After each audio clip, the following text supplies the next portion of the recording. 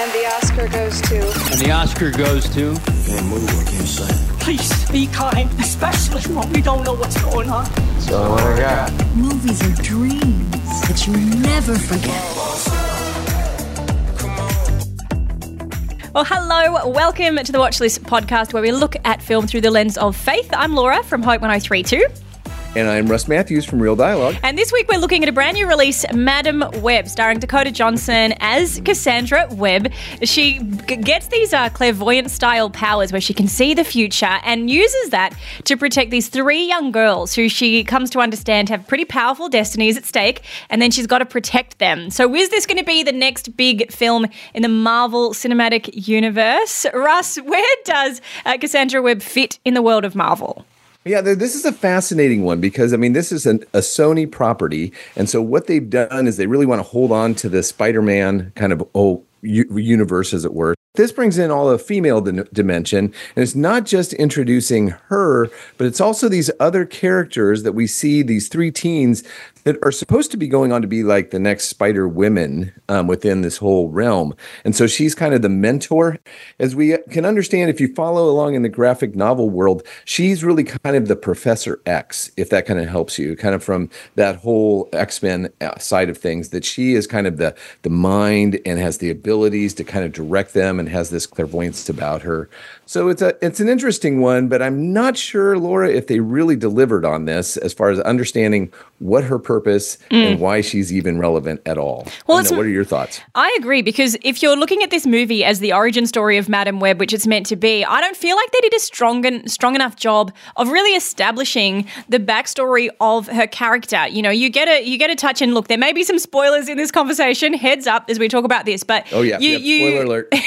You get a sense of, who her mum was, this woman who is a scientist investigating this particular spider that is in Peru, and that is how Cassandra does end up with some of the powers that she has, part of that backstory. And so you know that it's like, okay, this is who Cassandra's mum was, this is when she was born, this is kind of like the touch on her power, but they don't really develop the character of Madam Web in terms of explaining, like, where does she exactly fit? What is the significance of what later we find out in the movie, sort of her secret powers, I would say, in some respect, the way that her mind fits into her overall powers. I didn't really get a sense of like who Madam Web was, and then you're supposed to be believing that she's going to be the next kind of matriarch of this part of this whole kind of Spiderverse, as you put it. I think that's probably one of my biggest knocks. It's not that I'm anti-Dakota Johnson, but I just don't think that Dakota Johnson necessarily has the charisma to kind of carry this kind of character. The way that she acts and the way her persona is, you just don't really like her. And so the problem is it's kind of hard to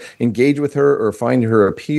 One of her strengths is what some might call like this kind of cool girl aesthetic. Yeah, she's a little bit aloof. She's a little quirky. She kind of does so well in these more kind of indie sort of style roles, and she has done very well in that. Whereas in this one, those characteristics don't necessarily translate for a role that's meant to be a little bit more kind of traditionally motherly and like warm, and that kind of nurturing aspect that these girls, if you're going to build trust with these three girls who are total strangers at the beginning and they're going to go with you, I'm not quite sure what the connection is that she's meant to have with them that would build that trust. Because if she's being like aloof and cool girlish, to one degree, like that might work, but then she's also not warm enough to build that trust. So it's like, I'm either going to feel like I'm not cool enough to be your friend, or that you're not really trustworthy enough because you're not I'm not feeling that like warmth, if that makes sense. But then on top of it, all these characters, these supposed teens that look like 30-year-olds, it's fascinating to me kind of looking at these three women, and they're supposed to be an outfit, a unit, a troupe, or whatever you want to call it. And I never really felt like they had any chemistry within themselves, but it was really forced and quite quick. So I guess I can understand that, but I just wasn't quite sure that the whole thing gelled as far as the group itself. Yeah, there was a dynamic. There's a little bit that was a little bit strange, because even with like the baddie, Ezekiel, he constantly has these moments in the movie where he's under threat because the three, teenagers that you mentioned, he has these premonitions that they're going to be the people that one day kill him. So he's trying to find them and make sure that he kind of kills them first so that they don't get to him. And that's kind of his whole objective in the movie. But he keeps saying, if they get me, they're going to destroy all I have become and this kind of empire.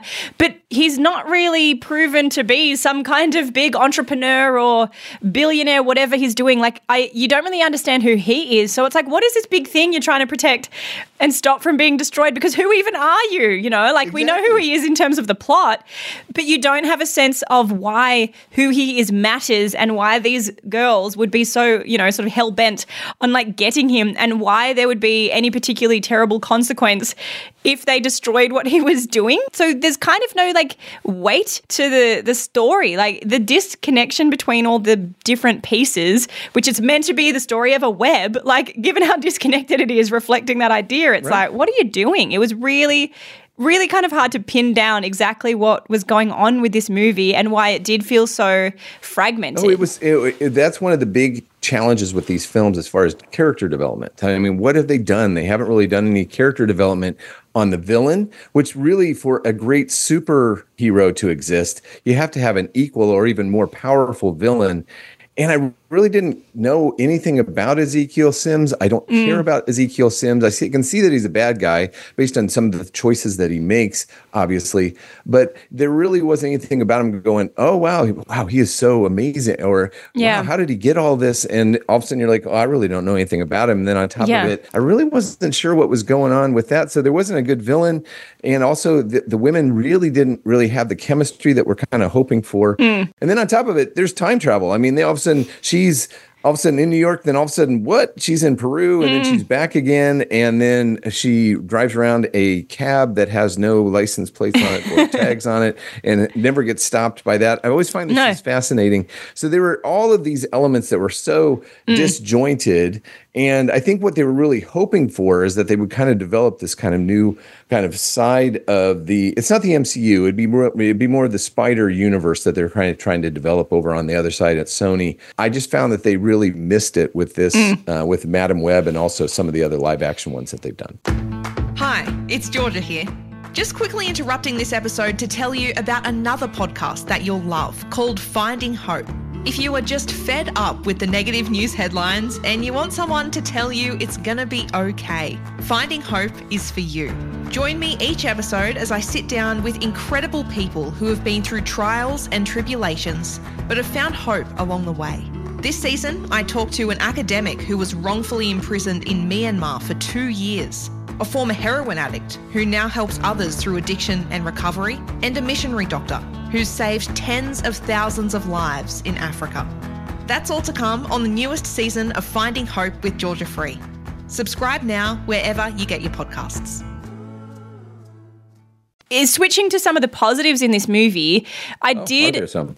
there are a couple. Tell me some. Oh, there are. Wow. There's a couple. I have one big one that I can't wait to share with you that I came up with. I'm like going, oh, yes. But I can't wait to hear your positives because I am really looking for them. Yeah. Well, when I kind of saw, and it's like I'm kind of giving it the benefit of the doubt a little bit, because it's like I will look at what your intentions were, not just how you delivered them. So there's two things that I really saw that I thought were pretty strong. And one of them was the focus on how sort of our power, our capacity, our ability can come from our mind. Like Madam Web and Cassandra, like her power and her ability to sort of see through things and be a sort of force for good, some of it was based within her mind. And I thought and even one of the young girls, they were wearing a shirt for most of the movie that said, I eat math for breakfast, and like kept kind of, being able to like jump in with all of these like, whoa, like your beautiful mind type moments. Right. But I thought that to me was a really powerful thing to say, hey, our intelligence, our minds, the way we think, our intellect, that can be something that is a true power, a true force for good in our world. In a culture that comprise looks and strength and bravado and all of these things, to celebrate the mind and its power, I thought was a really great message to come out of Madam Web. And then I will also acknowledge that even though the delivery I love how you're trying to find something. It's like, you go, please find something nice to say about me. Well, keep going. There is a couple, but I will acknowledge that what they were trying to do too in creating this group where you've got like the sort of the older woman mentoring and kind of helping to protect and shape the lives of these younger girls. There's something really positive in that, because inherent in Cassandra's character is the fact that she can see ahead that these young girls have a really significant destiny that's going to be sort of coming up. And so her thing is to say, what can I do to protect them in a very practical sense? Don't want them to die, but then to also train, to teach, and to help them find the way through to that destiny. And sure, it's very awkwardly delivered. It is not necessarily put together very well, and watching her try to teach them CPR and then how they later use it, it's like, okay, what was going on with that? But I'm seeing the kind of the higher level intention of wanting to say people need community. You need to be sort of nurtured in some respect and believed in. Loved that. That's right. And I totally agree with you. I think that's one thing that I did take away from it. I think they were trying to develop. So the intent was there. Did they deliver? Not so sure. But yes, the value of mentors and the value of community and how we all need one another. And then also, I mean, even kind of there's a biblical edge as far as they all kind of considered themselves orphans, but yet as a community that really brought them together as a family. And so that they were really kind of seen of having value and also what they would also project on and continue on to be, as we don't unfortunately see in this film, but it is one that if they do get another film, it will probably show that. Now, I've got two of my positives. You ready? Ready. Mine are a little more cheeky, but one is that this one is going to make Morbius and the Marvels look like cinematic gems. I mean, hey, Venom is brilliant. Venom is great. I didn't say anything about Venom. Oh, good. I misheard you. I misheard you. I said Morbius, and the Marvels. Those two films, which weren't all that great, and I wasn't really a big fan of either one of them, but I found that they actually had some value that went beyond this one. So this one kind of fortunately takes the banner, it takes all the way down the bottom rung of the ladder as far as quality of films in the whole MCU thing.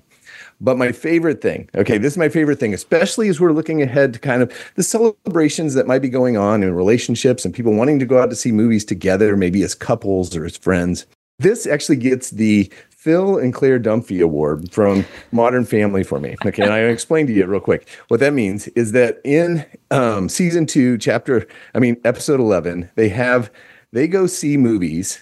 This one is actually, the episode's called We're Not Here to See Crockett Puss. Looking at the fact that they go see silly, dumb films to kind of bring them together as a couple. And so I really think that this one definitely qualifies as the Phil and Claire Dunphy Award, as being that time, if you want to go out and see a cinema, if you want to see a movie that really doesn't make you think at all, and you're just going to sit there and laugh at all the inappropriate times, and you're going to be sitting there going, oh, the popcorn's probably better than the movie, but really, more than anything, I'm investing in the person I'm with. Aww. And so that's one. I think that this one really wins that award for me, because I was trying to find something positive, and that's where it's at. You can bond over trashing it, I like that. Like I think it's comedian Dustin Nickerson who says this, where he's like, the people that have the best relationships are the people that hate the same things, because they kind of go, and you like bond over like shared hatred as opposed to, shared love of certain stuff. So maybe that'll be Madam Web for so many people. Like it is, it is fun. And yeah, we haven't even said anything about Sydney Sweeney